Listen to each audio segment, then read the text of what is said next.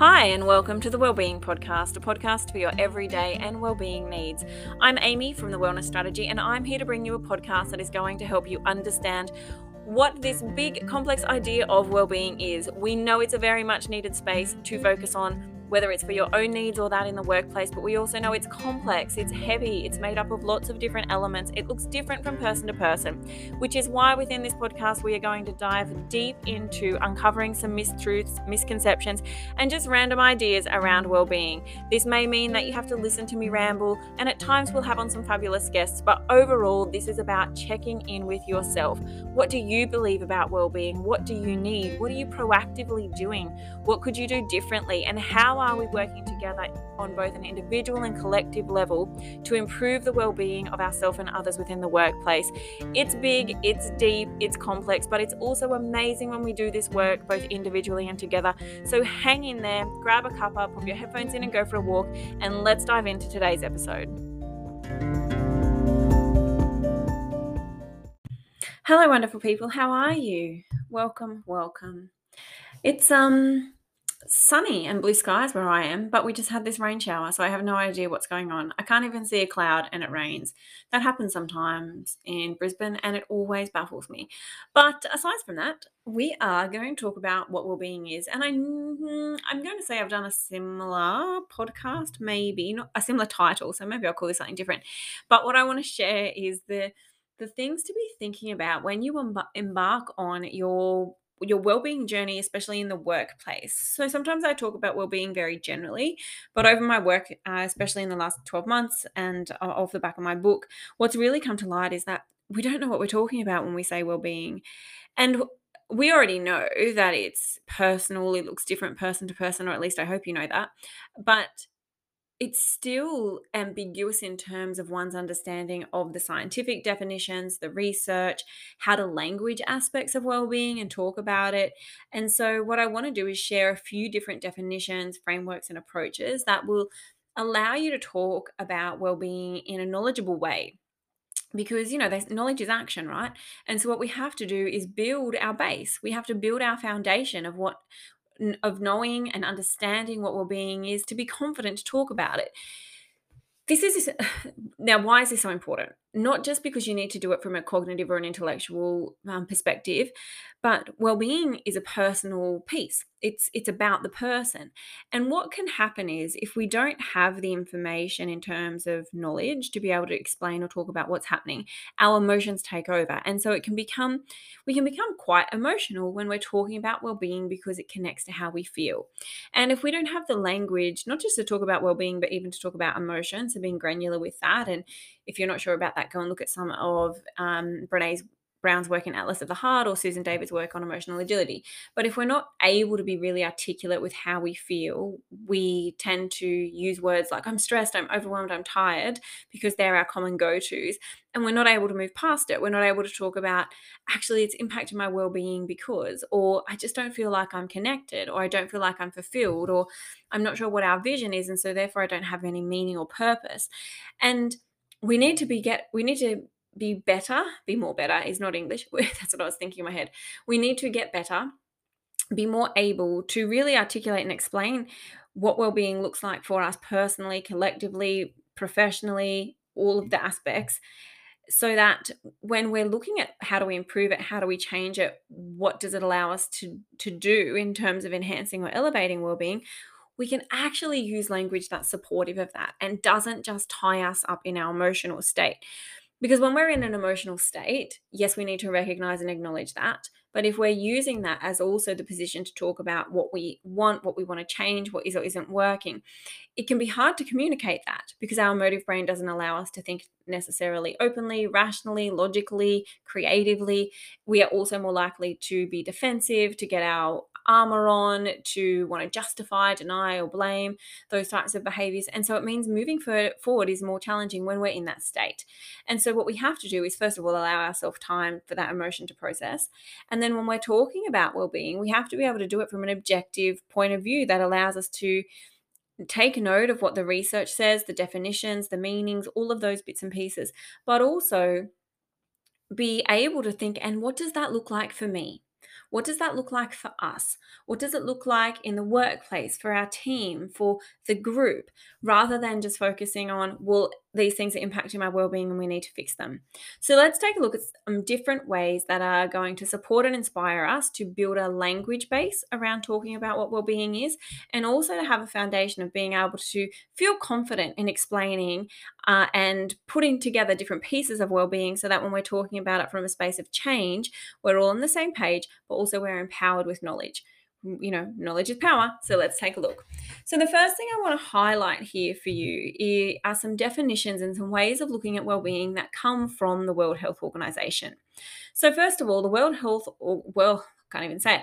World Health Organization defines well-being as a state of complete physical, mental, and social well-being, and not merely the absence of disease or infirmity, which is important to note, right? Because sometimes we think, oh yeah, well-being is all about not feeling ill, not being unhappy, not being stressed.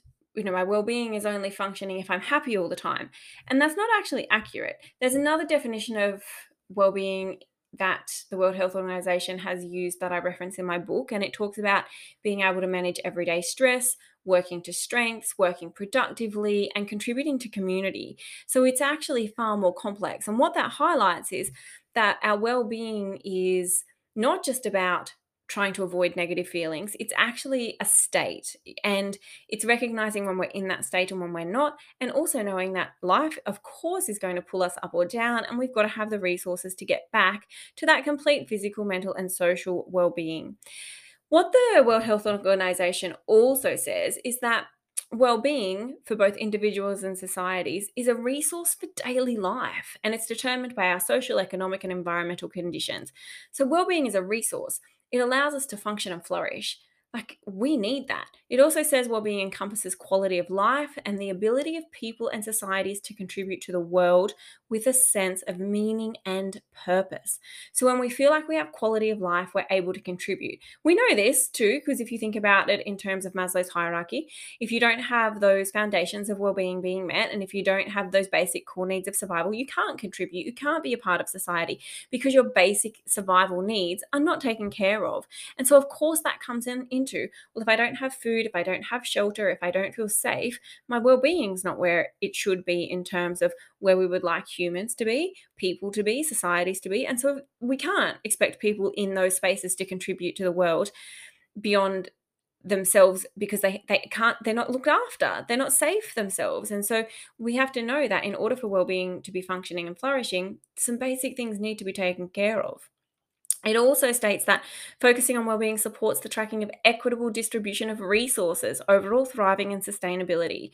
So the more we focus on well-being, the more we're able to distribute resources that we have within a workplace, within a planet, whatever way you want to take it. And that supports and connects to how we thrive individually and collectively, and our ability to sustain that.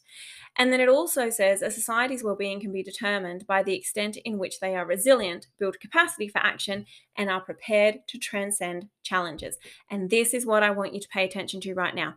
Because let's say that a workplace or a school is a society. It's a group of people that gather. It's a society in itself.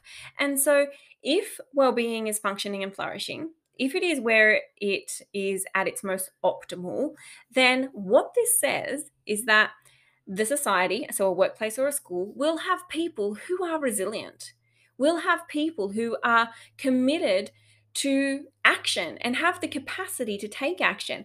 And it'll also have people who are able to transcend, move through, and overcome challenges. So when well-being is taken care of, we can do those things. We can be resilient, we can take action, and we can transcend any challenge. We can overcome any challenge that comes toward us. And in schools specifically, let's think about that and what we've experienced over the last couple of years, and what we're looking at now in terms of teacher shortages and teacher and principal burnout and workload issues and student needs. We have to be more resilient. We have to have that capacity for action, and we have to be prepared to overcome challenges, or we're not going to get anywhere. Now, I'm not at all in this moment saying that's what we should do and just move on and get over it. I'm saying that these are skills we need, and we can only have these skills if our well-being is taken care of, if we feel like our well-being is supported, if we feel like we have meaning and purpose, and if those basic foundational needs are taken care of as well. It's such a puzzle. There are so many pieces to it. In my brain, I have like this mind map puzzle of cogs with all of the different things, and I want to be able to piece it together for you so that I can give you a visual as well. So that's something I'm working on. But along with the World Health Organization definitions, there's also something called subjective and psychological well-being. So this is really important to understand too. So our subjective and psychological well-being, these things, are up for debate, and different researchers say it's this and someone says it's that, and some say it's both, and I think it's both, and I think with the more knowledge we have, the more we can make our own understanding and awareness, right? So what this means and what it looks like, again, may be different to the individual or the collective, but it's about having that understanding.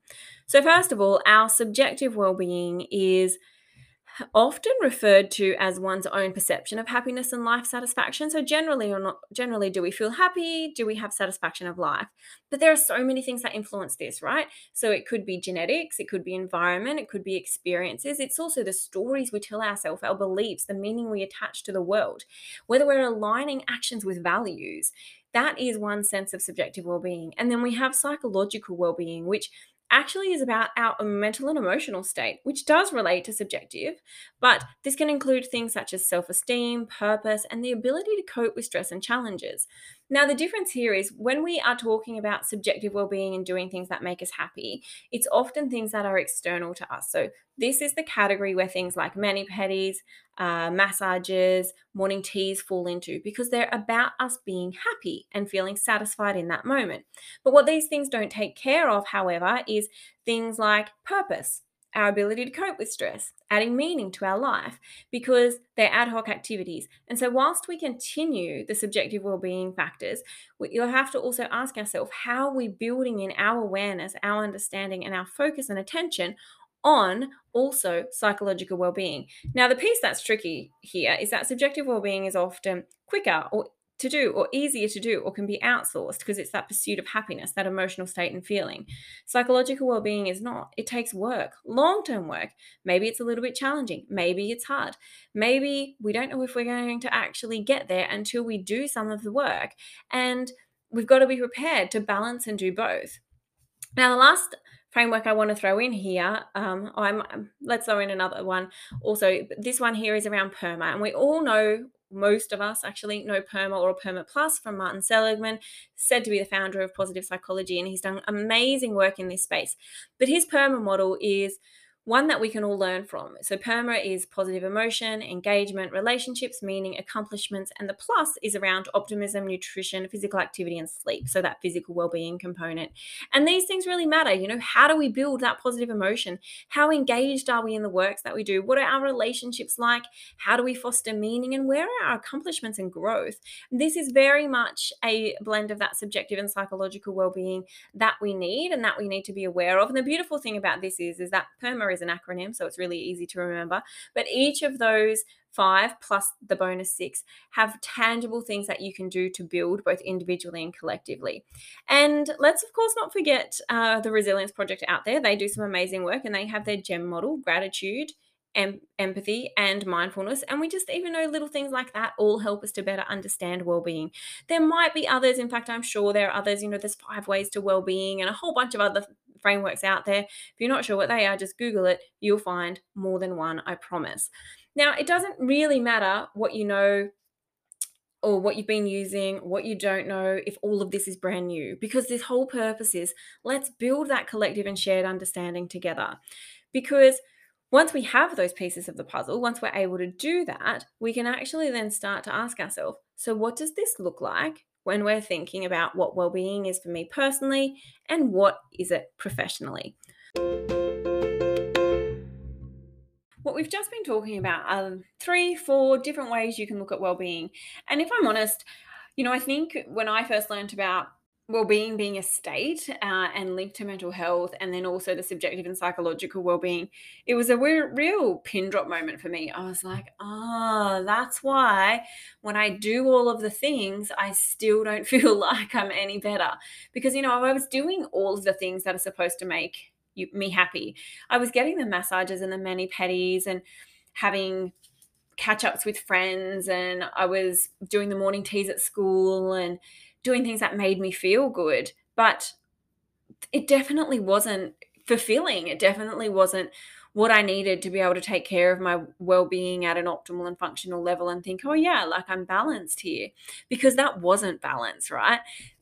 What was happening was I was adding more things to my plate or doing them in a really regimented, strict way, but none of them were about feeling fulfilled or adding meaning to my life or purpose or deep connection or growth. And so I had to pause and ask myself, is what I'm doing really meaningful here? Does it really matter to my well-being? What is it that would light me up? So rather than spending money now and going and getting a mani-pedi or a massage, I'm far more inclined to go and pay to do a half day yoga retreat or to chuck some petrol in the car and drive an hour to go and hike a mountain, because those things are more fulfilling for my well-being than the ad hoc things we've been taught and told we should do. The added to that too is the idea of meaning, purpose, connection, growth, fulfillment, like asking myself, do I feel fulfilled? How do I get meaning in my life? How does that align to my values? And all of those things are so important in terms of understanding what our well-being is personally and professionally. And we're not great at doing that. We're not great at pausing. We're not great at reflecting. We're not great at asking because we've been taught, told, led to believe that well-being is something we do. And it's not. It's not what we do. What I want you to understand when we're talking about well-being, these definitions, these understandings, these different ways of looking at it, is that well-being isn't something that we do. It's not an add-on. It's part of who we are. It's part of who we are. It's how we're being. It's how we work. It's how we interact and connect with each other. It's how we feel, not just what we do. And so one of the frameworks and graphics I use when I coach people and when I go into workplaces is that I say, put down what you think you should be doing, put down the doing bit, and instead focus on how do you want to feel? Who do you want to be? And then what do you do? Like, how do you want to feel? Energized, connected, productive? Who do you want to be? I want to be someone that's present, motivated, engaged. So, what do you have to do? Well, in order to be energized and engaged, I have to be awake. I have to have sleep. If I'm tired, I can't do those things. Great. So let's sleep more. That's how we've got to look at it. We flip it. We go do. No, no, no. Let's not do that. Let's go back to feel and be and then do. And so in a workplace, we need to apply that same logic and that same thinking. Who do we want to be as a workplace? How do we want our staff to be? How do we want our staff to feel? How do we want our teams to feel? Who do we want our teams to be? We need to look at it through this lens and then layer in what the World Health Organization says about well-being, what subjective and psychological well-being is, maybe PERMA, if that's something you want to layer on top, or other frameworks and things that you might use, and then ask, is this really what well-being is to me? Because it is individual, it is contextualized, it is personal. And so we have to spend time asking, what's well-being to me? What's well-being to us? What do we believe about well-being as a collective, as a team, or as a workplace? Because this is how we get to incorporate individual and collective practices that support our physical, emotional, social, subjective, and psychological well-being. It's through this approach and this lens. And this is where we want to focus our energy, because by stopping for a moment and resetting what well-being is, resetting, reconnecting, and giving it time and space to really ask what is well-being, we're going to lead happier and healthier lives, because all of a sudden we're like, oh yeah, that's what well-being is to me. That's where I feel most fulfilled. That's where I have most meaning. They are my values, and that's what I want to work towards. And so this is what we then, whether it's individually or collectively, personally or professionally, on our own or in the workplace, start to focus on, because this is what matters. And interestingly, when we do this, when we learn to make decisions based on values, individual values or workplace values or team values, whatever it might be, when we make decisions based on these, when we connect using these, when we take action that are in alignment with these, we increase fulfillment, meaning, and purpose. And when we do that, we're also able to be more resilient, because when we're confident, we feel more balanced. We have established those meaningful strategies. And this means then we're more able to collectively cope with life and work and challenges that come along, which means we're going to feel like our well-being is more at its equilibrium point, its balance point. That's where it needs to be. I often say we think of well-being as being this ultimate utopia, but it's not. Well-being is simply a balance point, your point of equilibrium, your point where you feel most at home and grounded and safe with self. That's well-being. And there are life events that pull you up, and then you need strategies to pull you back down. And then there are things that pull you down away from that, and you need strategies to bring you up. Life events that pull you up, like holiday time where you can feel ecstatic, or someone is having a baby, or there's a wedding, or just something really fun, awesome happens. That's not your natural state to be in all the time. So we need strategies to bring us back down. So I know sometimes if I'm getting quite excited or passionate about something, that's not my home state in terms of my equilibrium and well-being. So I might need to do some breath work or watch some TV where my mind switches off, or go for a walk to move that energy to get back balanced. And then, of course, we have things that pull us down from that. We have moments of stress, report writing time, something unexpected happens in the family. We get stuck in traffic, small things or big things. It can be so many. And so we need strategies to pull us back up. And this could be a process of building positive emotion or working through that. It could be talking to someone. It again could be going for a walk or doing some breath work. It looks different for everyone depending on the context. And sometimes we can get back to our equilibrium point quickly, and sometimes it takes a little bit longer. But the more we understand what well-being is, the intricacies of it, the complexities, what it is for us individually, collectively, personally, professionally, in our everyday and workplace factors, the more able we are to really tackle that. And it's how we tackle it that also is a reflection of our understanding. So we have to go back to just asking those questions. What do I believe about well-being? What do we believe about well-being? What's well-being to me? What's well-being to us? The more we build that understanding, the more we're able to establish efficacy, so our belief that what we're doing will work and that it matters. And from here, well-being improves. And this is why it's not about that ad hoc strategy, that one piece, that staff meeting free week, or that morning tea. This is why it's about a multitude of layers of things and really deepening our understanding. So as much as I want to be able to say, here's a checklist, go and do those things and everything will be sweet, that is not what well-being is. And even though I talk about this, write about this, live this, I know where my baseline is, but that doesn't mean I always have or know the strategies to be able to get me back there quickly when I'm pulled above or below that. It's work. Sometimes a walk works and sometimes it doesn't. Sometimes a sleep works, sometimes it doesn't. Sometimes a massage works, sometimes it doesn't. It's about having a multitude of strategies and saying, what do I need right now to get back to where my definition of well-being is? My base, my equilibrium point, what I call my home, where I'm most grounded and stable, and where I can be productive and engaged and work well. And when obstacles come my way, I'm able to work through them and I can face challenges easily and I can be resilient. Like, what do I need to get me to that point and stay there for as long as I can, or get me back there as quickly as I can, whether that's individual or in a workplace or team sense? That's what we need to start looking at when we're considering well-being.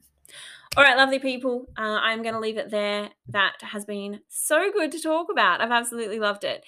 Stay tuned for the next episode. But in the meantime, have a lovely day, week, evening, night. And if you did enjoy this, please share it, like it, post about it, send it on to a friend, whatever. And also let me know. And if I hear from you, awesome. If not, I will see you somewhere soon. Bye.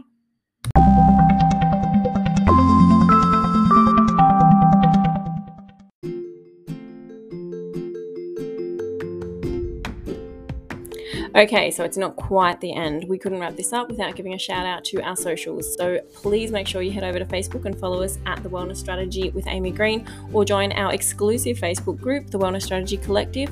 You can find us on Insta at _The Wellness Strategy, and also head to our website to find out more about us and subscribe to our weekly newsletter at www.thewellnessstrategy.com.au. So much gratitude.